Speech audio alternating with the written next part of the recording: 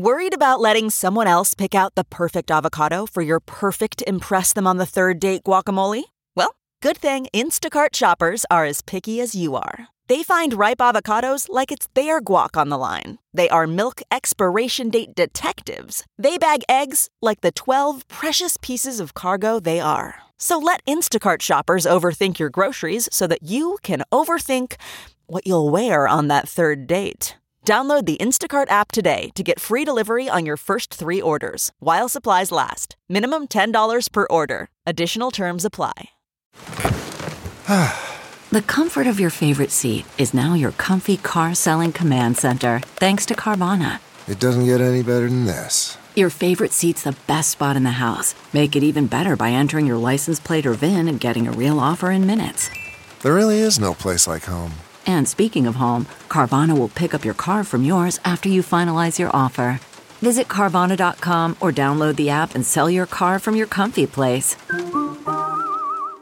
The following podcast is a Dear Media production.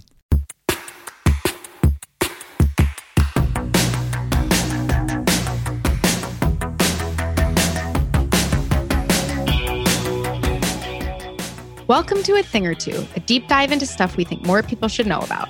I'm Claire Mazer.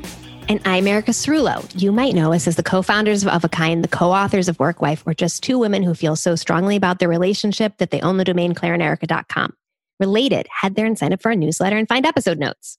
Leave us a voicemail at 833-632-5463. Check out our Instagram at A Thing or Two HQ. And if you listen to your podcasts on Apple, please subscribe, rate us, and leave us a review. It will help us so much to find other listeners. I'm really excited about today's episode.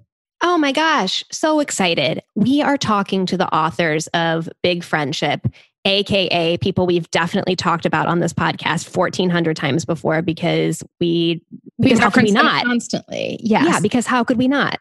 Anne Friedman and Aminatou are friends of ours. They are also the co-hosts of the Call Your Girlfriend podcast. They are authors of the concept of shine theory.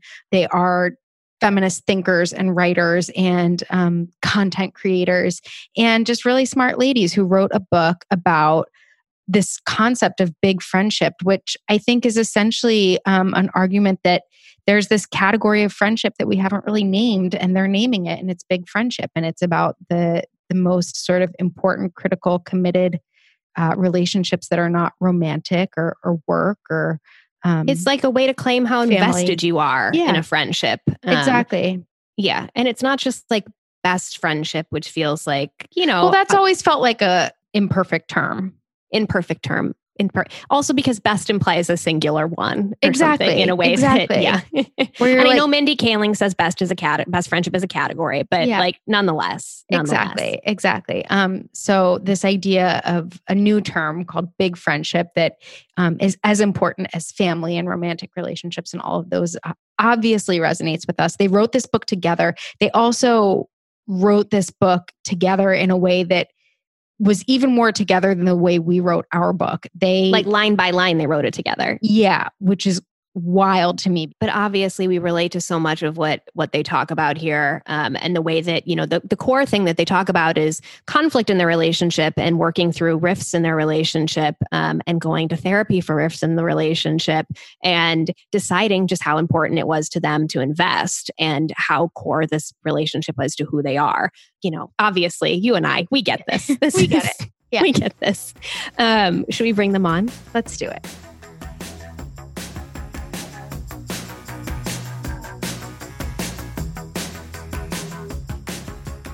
Today's episode is brought to you by Folding Chair. Congresswoman Shirley Chisholm famously said, if they don't give you a seat at the table, bring a folding chair. Well, the chairs are ready. Folding Chair was launched in November of 2018 by a team of 3 best friends. This is where we point out that they're work wives who grew up together in the suburbs of Washington, D.C. With each new edition, they aim to shine a light on stories that impact and matter most to communities of color. Mainstream news often focuses on the same stories, the same voices, and the same angle.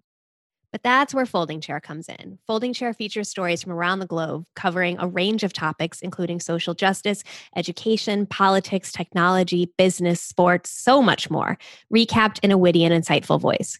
Between news articles, TV shows, movies, books, and podcasts, there's no shortage of content to consume every day, but it can feel impossible to figure out what's important and what it really means. The Folding Chair newsletter provides you with content to educate, stir curiosity, and spark conversation. Their motto is creating community wherever we sit. To sign up today and check out back issues, head to foldingchair.co. That's foldingchair.co. Hi there, I'm Lauren McGoodwin, founder and CEO of Career Contessa, the largest online career resource built inclusively for women. I also have the privilege of hosting our new podcast, The Females. We're here to help with real talk career advice from CEOs, authors, creatives, and other experts to give you real strategies for building a successful career all on your own terms. Each episode of The Females is sure to not only inspire, but also to motivate you to take action and move your career forward. Be sure to tune in every Tuesday for new episodes and follow along on careercontessa.com. Thank you guys so much for being here. We're so excited to talk to you. This book, we can't believe it's here. Big Friendship. Oh my gosh. It's like hotly anticipated Truly. Tens of people want to know. I mean, I feel like everyone we know was anticipating this book. No? Yeah, for sure. Everybody that I know, everybody on my internet. For sure. You both know this feeling of you are writing the book and you're freaking out about it in your own way, and other people want to read it, and those are two very different experiences. A question that I have had for you guys for like a long time now is, I know that you both, there's this saying that everybody always uses, like, you have so many books in you. I know you have a book in you. It's kind of like a cheesy phrase, but I do genuinely feels like a 90s movie, like line truly, or something. But I do genuinely believe that between the two of you, you have a good 10 books in you. And I know that for a really long time, people have always said to you, why haven't you written a book about XYZ? Can you write a book about XYZ? So one thing I'm really curious about is why this book? Why now? Why was this the one where you were like, yes, it's going to be worth the hideous pain of writing a book? Thank you for zeroing in on the hideous pain of writing a book. I am probably the half of our writing duo that believes that, so I'll let Anne speak for herself. But I will say that the genesis of this book truly is that you're right. People have approached us about writing a book over a couple of, over the years, different things. And the book idea that they always have is, you do a podcast, you should write a book.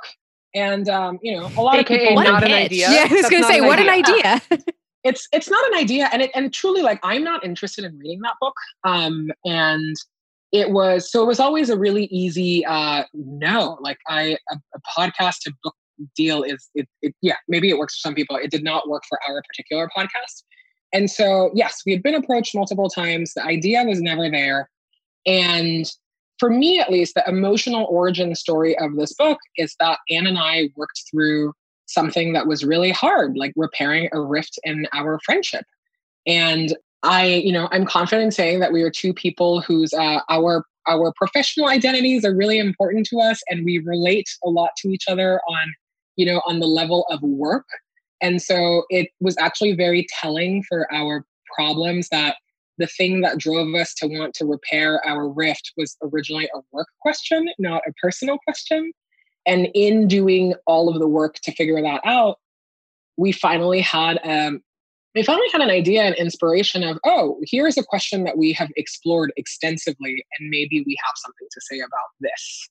And not just a question that we've explored extensively. Like, I would actually say, going back to before we wrote the book, a question that we have flailed about in the dark, like without any sense of guidance or orientation, and trying to answer. Because like that part about it felt different. Like, there are lots of things that we are interested in that like many people have written books about that are like super interesting and informative and like, mind-blowingly good. And this was one topic where it was like, in the realm of nonfiction, it was just like, shruggy emoticon, there is nothing. You know what I mean? And I think that like the experience of trying to repair a very, very important relationship that is not a family relationship or like biological family, not a romantic relationship, and also like not rooted in trauma in some way. Like our rift was not something that was like you could really build like a blockbuster movie around. It was like the kind of quiet everyday stuff that happens to people.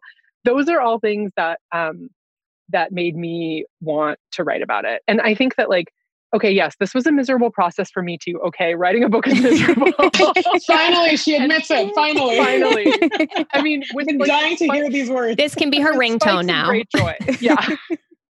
You need me to record some just like writing a book is miserable. I'm miserable too, like ASMR. Yes. But the thing is, like, even when it was really difficult, I never wavered in my feeling that this book is doing something that is new and different. And like that to me is a very motivating thing of like, I mean, I know hearing you guys talk about Work Wife in the same way of like, oh, these are stories that we didn't see collected and reflected anywhere.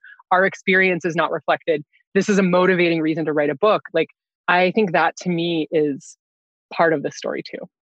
Mina, I liked what you said about when you were trying to solve this friendship rift or trying to work through it, you approached it from a work angle. And I think it's like, it's interesting to think about the fact that there were frameworks to think about a work rift, or there's just like so many guides online or so many books about how to, you know, professionally partner with someone or how to solve those problems. But when you think about the fact that there just aren't books on friendship, there just aren't books that place a value on those relationships, which is odd given how important they are and how core they are to our lives. Well, there are books that celebrate them. Yes. Right.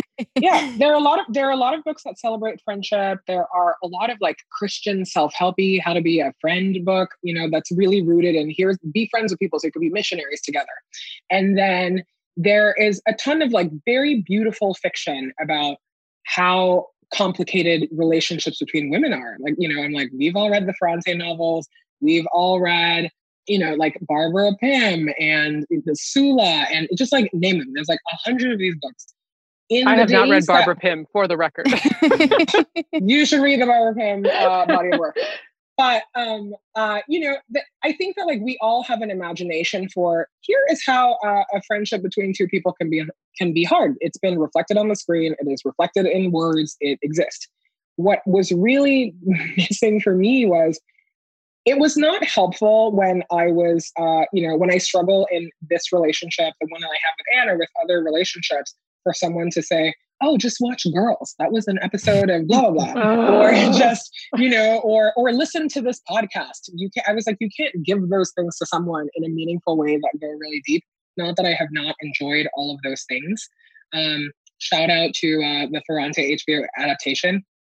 But I think that in the way that I resolve my own inner conflict, and in a way also that I can really just try to understand what are all the feelings that I'm feeling, I needed an account from real people. You know, I was like, where are two real people who are talking about their relationship? And, you know, and this is a thing that the four of us have talked about a lot. Work for me is an identity that I inhabit more comfortably than other areas of my life. Like I'm really good at saying how I want to work or how I feel about my work or negotiating or blah, blah, blah.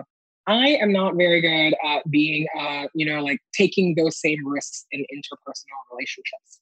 And learning that about myself was really mind blowing and very eye opening. And I think started to answer the question of, okay, when I'm failing at personal relationships, where do I turn to? Because I know where to turn to when I'm failing at work. Well, I thought that the way you guys spoke to this in the book was some of the most powerful stuff in it, because you talk about these two dichotomies, right? Like work and friendship. And you say you probably wouldn't have gone to therapy if you hadn't had this sort of pretense of, oh, we have a business to save, right? You wouldn't have gone if it had just been, we have this friendship to save. And then on the other side of things too, you talk about how, you know, if you're in a marriage or in a romantic relationship, you do go to therapy, right? Or not only do you go to therapy, but you're just more willing to have the fight because you're committed to each other and you've made this commitment that you're not going to leave. And you guys speak to this academic who studied this idea of attachment therapy and friendship. And she says like, yeah, it's so much scarier to come to a friend and say, I'm upset about this thing, because you run the risk of your friend saying like, yeah, you know, it's just not worth it to me. The friendship's not worth it to me. I don't want to have the fight. There's no contract. Yeah. Exactly. And I think that ultimately what you're doing by raising these issues is making this argument for the idea of big friendship, for this idea of taking friendship as seriously as you take your romantic relationships and your work relationships and anything else. In your family relationships. Exactly. And that's so powerful. And I think that's really what I came away from the book with, was this idea that I think I do internalize to some extent, but felt so important to realize in a more concrete way.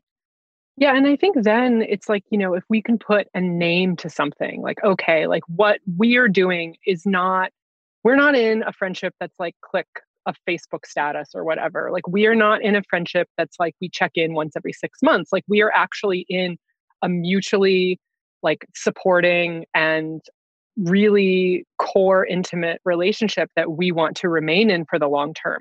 If that's something that people can articulate to each other, then it takes away some of the risk of having those conversations. It's never going to be the same as if you are incorporated together like we are, or if you are like legally married to someone, or if you share like DNA with someone. But it is a way that you can kind of front load some security so that when these things do happen, because they are inevitable, because humans are messy, then the conversation is a little bit more possible. I think that's like part of what we're trying to unlock here. Yeah, I think a lot about this as an invitation truly for other people to talk about their own friendships. It's less about here is, here's us and what we're doing. But I think that part of using our story as the vehicle is really to show people that there is nothing special about our relationship. So many other people have these kinds of relationship. What we lack is a vocabulary for saying someone that I am not blood related to, or that I am not married to, or that is not my child, or, the other relationships that are accepted in society is really important, that person is really important to me, and shout about it on rooftops, but also be able to have space to explore that it's complicated. Because part of the story of friendship for me that is frustrating is that culturally we're in a moment where it's, everyone is like, yes, friends are good. And, you're supposed to, it's like, how many friends can you fit in the Instagram frame and all of that stuff. But no one is having like the difficult conversation of, well, like if the point of being friends with someone is that you want to be family with them, the key word there is family, and families are hard and complicated, messy. And so how do we navigate that? And how can you both like celebrate your friendship and also be really honest about the fact that it is a hard relationship to sustain, and it comes at a cost for everybody, and that it is work that you constantly have to do. We accept that, whenever married people say it's work, everyone knows what that means. But if you say that about your friends, the first thing that comes up to me is like, oh, those two are on the rocks, and that friend is a toxic inevitable. Friend. Yeah. Right. Mm-hmm. Yeah. Speaking of vocabulary, how did you guys come up with, or how did you two come up with the term big friendship? Do you remember this? It was really, it was the title of our proposal. It was like it's been locked in since the early days. Yeah. I will confess that I remember it as we came up with the term before we defined it. in true like genius marketing moments of this collaboration. I remember that we were looking for a title for the book for a really, really long time, and we threw out a couple of things, and and it is truly like an inside meme that we have of everything is big, right. with us. Like we are big women, we do big things, and so. I am pretty sure that that's where big friendship comes from. And we already had like a working definition of the kind of relationship. What we mean when we say, like someone is this kind of friend to me, because we're all getting older. And as I got older, I got really tired of saying that someone was my best friend, because, yes. 8-year-olds also have best friends, and, and everyone has a bestie or whatever. And it's not to put down any of those words. Like labels are really important. And I think that people understand intrinsically that putting a label on something makes it real. What we were really trying to define was that this is a bond that is both like very good and very complicated and goes deeply. There's no, we still don't have like paperwork to affirm friendship, and there's not a kind of bureaucracy or like institutional support that comes with saying like, this person's my friend. I want them to hear, like, I want the world to know that they're my person. And that was the thing that we were really trying to get to. One of the sections of the book that was really interesting and useful for me was the section on race. And because this is not a podcast or not a visual format, Aminatou is Black and Anne is white. And you guys, one of the conflicts that you describe is around the tensions in that. And it felt really helpful for me as a white person who has non-white friends. And I was really grateful to you guys for your honesty and your candor around that. I'm just curious, is that something that has become more comfortable for you guys to deal with over time? Is it something that you had to sort of rip the Band-Aid off and now it's an easier conversation? Or is it something that you've always talked about? Talking about race and racism and anti-Black racism, like these are things that we've talked about since the beginning of our friendship in some ways. I think that part of the chapter about interracial friendship that you're referring to, that I think of when you say that, is the part where Amina's experience is sort of explained in terms of like, yes, like we both had been having for a long time conversations about racism. However, when it came to specific harms that I have caused or things that I've done or things that I have not acknowledged, those are conversations that we didn't start having until much deeper into our friendship. And I don't know that I could like exactly date it, but it's hard to conflate like all of like, it's a lot of different types of conversation, right? Mm-hmm. But I do think that personal aspect of like, how are we as a white person and a Black person in an intimate friendship talking about the ways that this plays out on an intimate level, like that's something that I think that, like, speaking only for myself, I was not good at in the early days of our friendship at recognizing or speaking to. And I think that it's something that, what you see in the book is a glimpse of part of that process and also not a definitive endpoint and not the whole story. Yep. Yeah. I mean, I think that that's such a good distinction, Anne, and I think we write about this where, speaking just for myself, in our friendship specifically, from the ways, we were introduced to each other by another Black person. And that actually is a huge factor in how we are friends. And I know you as someone who has a lot of Black friends and a lot of friends that are, and you also have a lot of like people of color as friends. And what I had to also come to realize is that the distinction between like, oh, here is someone that I'm friends with, and we have a really solid understanding of anti-Black racism, and we have a solid understanding of racial justice, and we are so good at talking about racism when it happens in the world. That is a track that runs parallel to, are we good about talking at how racism manifests itself in our own friendship? And that is something that I will confess to. It also took me a really long time to figure that out, and to say, oh, when something as like that, we write about this particular incident in our book that on its face, honestly, seems like a really small deal. And we have to tell people over and over again, it's not about the incident, it's about the insight that you right. learn. Mm-hmm. Or, yeah. So for anyone who's listening, like Anne is not a character in Get Out. Like this is not what's happening here. we're not talking about that. But there are all kinds of microaggressions. There are all kinds of microaggressions and slights and perspectives and ways that arguments and anything can play out that are all where race plays a factor. And I think that it took me a really long time, even as someone who is friends with a lot of white people, and often like recognizes that for a lot of those white people, I'm actually their only friend. I'm only their friend who is sometimes like even just a person of color, not just their only Black friend. It took me a really long time to understand that because we do not have a vocabulary for talking about it in an interpersonal way. Hi, here's how structural racism affects our relationship, because how could it not? That was also another layer of understanding how conflict in relationships can happen, right? And so because everyone brings the full baggage of who they are, and everything that is happening in the world also, surprise, surprise, will replicate itself in your relationship. And so our goal really in talking about this is to, is talking to a lot of people. It's like, if you're someone who doesn't have any, Black people or people of color in your life, that's one thing. If you are someone who has Black people in your life, it doesn't mean that the work is done.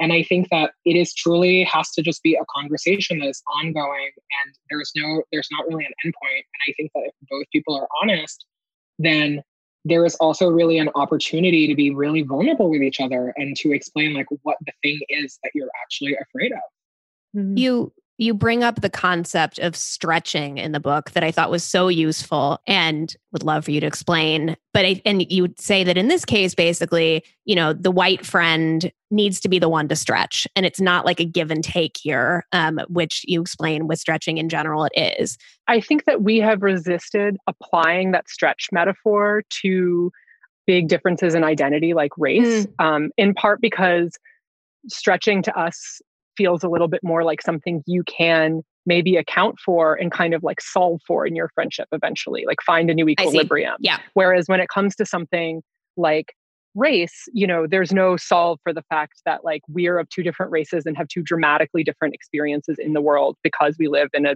extremely racist society.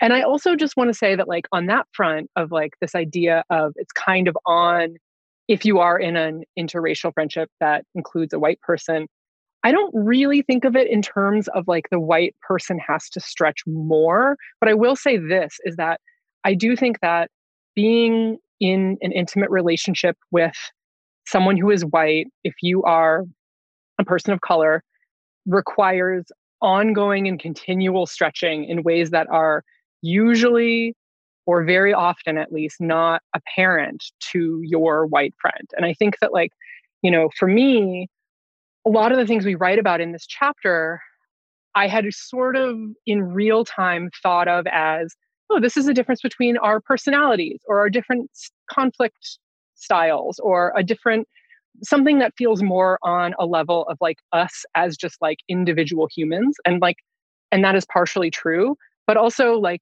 upon really having the benefit of getting to reflect on those experiences for this book, being like, oh, actually, I was really just wanting to see everything as interpersonal conflict that was not mediated or determined by race. And in fact, that is like totally impossible. And so I just want to sort of like on both fronts say like stretching is happening in all directions in really different ways, often in ways that go unacknowledged on the part of a friend who is not white and in an interracial friendship with a white person. And then also like, for us, and like for me specifically, the benefit of hindsight and being able to say, oh, actually, like we didn't realize this was a way that racism was affecting our interpersonal relationship. Like this is why Anne didn't point that out, or this is why, like, I didn't feel comfortable raising that, or this is why, these are things that I don't think were apparent in real time for some very real reasons of like us wanting to just wanting to deal with each other as like somehow deracialized individuals, which is like clearly impossible. The other thing that I'm curious about with this book is how you guys think about gender playing into it, because it's not just a book about female friendship, but obviously you are two women and you are prominent feminists, and you have developed this idea of shine theory that I could be wrong, but I think is rooted in women specifically, although of course men can subscribe to shine theory as well. Do you think this book is specifically for women? We wrote the book obviously as the memoir of our lives, and we are two women. So wait, what? You have to say it, Anne. It's important to be precise. And in part, the reason that we use our story as the vehicle, honestly, is there's so many ways that this book could have been written, and I think that the reason that we were interested in doing it as a memoir of our specific story is that we think that there's a lot of power to specificity. If it's easier to ground it in here's the experience of two real life humans who exist and are talking to you, but the hope is that in writing the book, so in one way, it's easy to say it's a story of a female friendship, and female friendships are XYZ like this.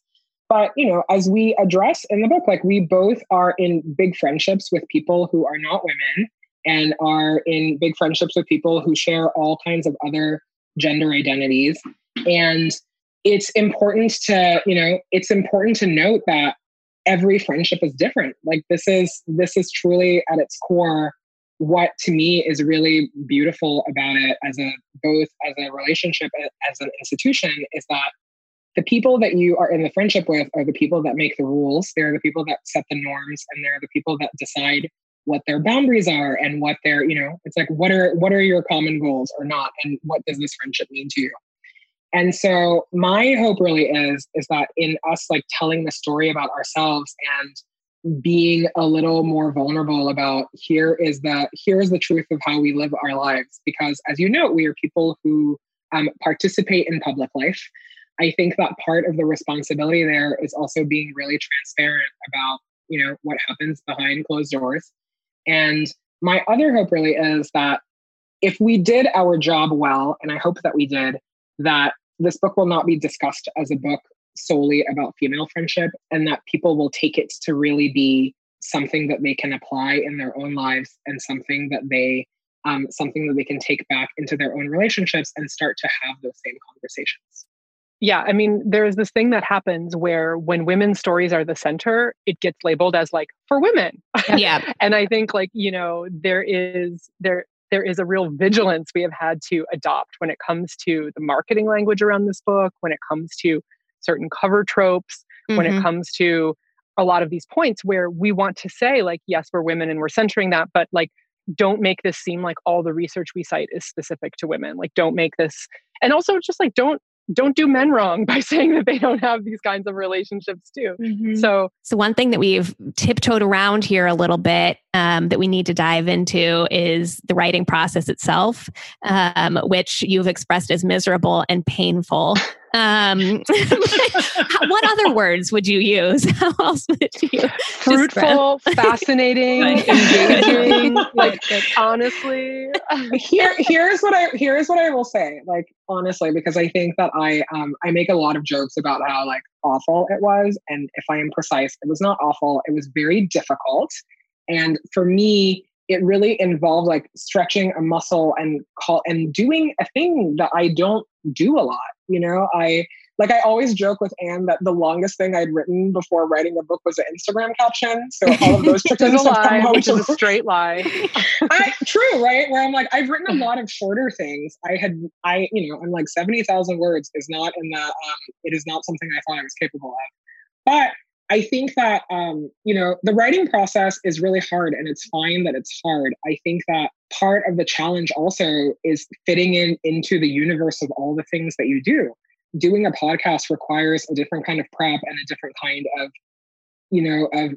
kind of like brain power for me. And it's something that comes a little bit easier as long as and that's the same for the other kind of work that I do.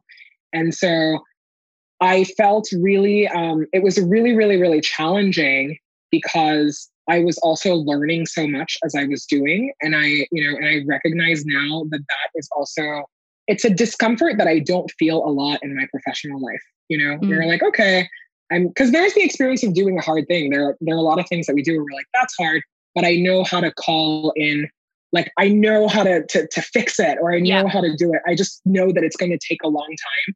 And part of the difficulty of book writing for me was that it is truly not a muscle that I stretch every day. And having to show up like, at the end of every day, all I wanted to do was collapse into a puddle. And I'm like, I got to do this again tomorrow. And the next day, this is nuts. So there is that. Listen, stamina. I know, but I think I have a little bit of it now. I also think that, the way that we wrote this book is not the way that we each do our own writing, which that also something should be said about that. And we really wanted to write the book in one voice. There's no dueling chapters. It's not a Amina says, Anne says. We wrote every single sentence together. We extensively talk through it. We outline together. We reverse outline together. So part of the process was that, we created time basically to be in the same city or in the same places for extended periods of time where we would have these writing sessions. Doing memoir is an interesting exercise of memory because it's like your memory of what do you think happened? And I learned for myself that I am very good at recalling a feeling that I had. But when it comes to like recalling the specifics of an incident, that's something that sure, like the brain is not good at doing that. But the real treat of writing this memoir with someone else is that, there was someone else to either like corroborate or challenge a happening of events.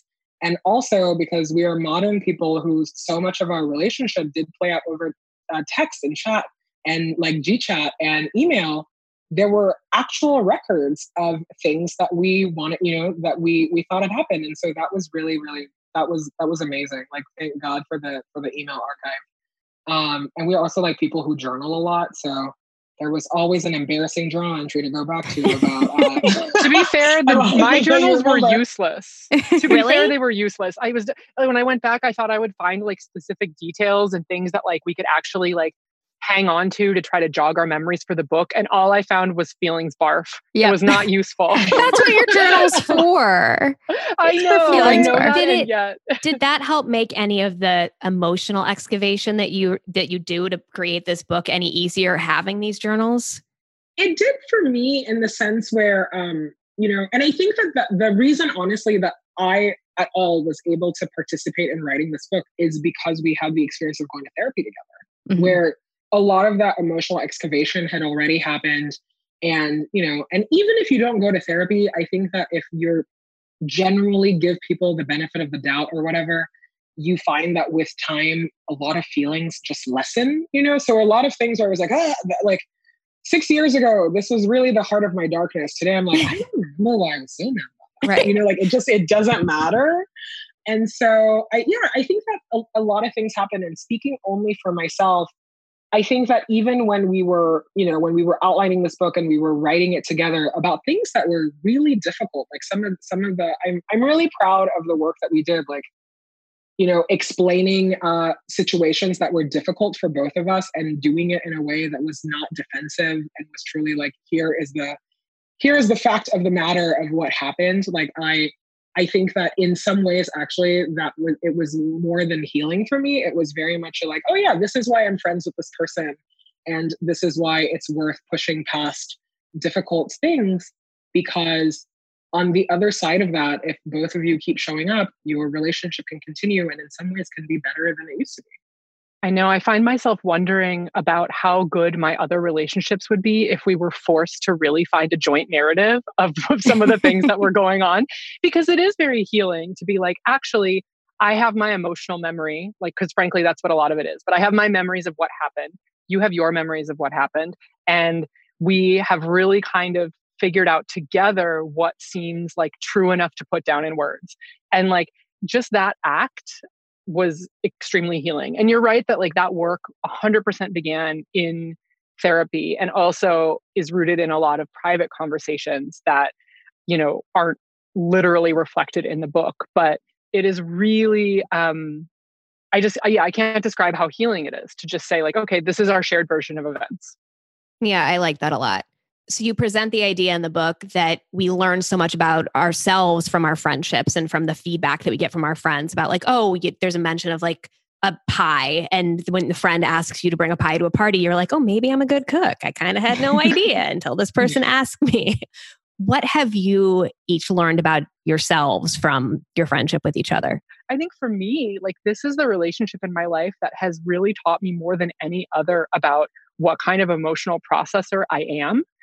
Like info that has borne so many fruits in other parts of my life of specifically like working through things that have happened with the two of us and being like, well, why didn't I say that in real time? Oh, because I didn't know how I felt about it in real time. Oh, it takes me a really long time to figure out how I feel about something. And I can't, like, I feel a lot of pressure and breakdown if I have to talk about my feelings in real time. Like, even that, like, that feels like something that you should just know as an adult person about yourself. You know what I mean? Like that kind of self-knowledge. And it is 100% the result of having to talk about why I did or didn't do something, or listening to the way that Amina received or was hurt by something I did or didn't do. And that is like the first and biggest thing that comes to my mind. I'm sure there's like a million other lemon meringue pie level examples. I think you offered more. I think you offered more than that, Anne. Yeah. That is a true and deep version of my answer. What a gift. Yeah. No, I learned that I make a decent guacamole. Thank you for affirming me in that. That is my not risky one. Yeah, I have learned like so much about like along the same lines as you, Anne, like how I process emotion and really how I process conflict. And I've also just learned, I think the story that I have always told myself about myself is that I'm someone that like, I'm not afraid to have hard conversations. I'm not afraid. And, and I consider myself to be someone who loves real talk and I can do all these things. And I really discovered in our relationship that is just something I tell myself, and it is something that is not necessarily true. And that was a really big self-revelation. It's like, oh no, actually there are conversations in an intimate setting that I'm really afraid to have. Like there are a lot of ways in which I'm very emotionally open, but seeing all the places where I'm a really emotionally closed and repressed person was like galaxy brain level self-knowledge. I think also there's like generally in our relationship, you always talk about how your family is, you're these like Iowa Catholics where you're just like loyal and you stick through hard things and you just keep showing up and you just do things. And that is not how I was raised at all. I understood that I was very much someone where when I'm uncomfortable, I just don't like to do things. But really learning that, oh, actually, it is really worth like sticking through some like feelings of unpleasantness for myself, because that is not the full story of what's happening. So I really learned about just like persevering through hard stuff and just like keep showing up and keep checking in. I am not good at it. I am challenged by it, but it has been like a really profound like revelation for me, because I think that it's really just opening up an understanding of so many other places that I failed at in like personal relationships with people. And, and hopefully I think it means that in the future, I will be better equipped to deal with all of those things. I love that. You two are so wonderful and so charming, and we're so thrilled to have you. And I cannot believe that people get to read this book, Big Friendship. Oh my gosh. I got so much out of it, and so everybody who reads it is going to get so much out of it. We're so excited for the world to have it. Thank you. Thank you for doing the hard work of writing it. Thanks for being our friends and for like being our champions and just good people that we love so much. It's likewise forever. It's really a treat to like come on a podcast that I listen to all the time and know that I love the people who host it. Thanks for having us. I also have a real desire. I know we're out of time, but I'm like, of all the people who are going to read this book, you, Claire and Erica, are like so close to the experience of being like colleagues and friends, of being like, of co-writing and doing something like this, of having like this long-term business and intellectual engagement with each other that runs parallel to a friendship.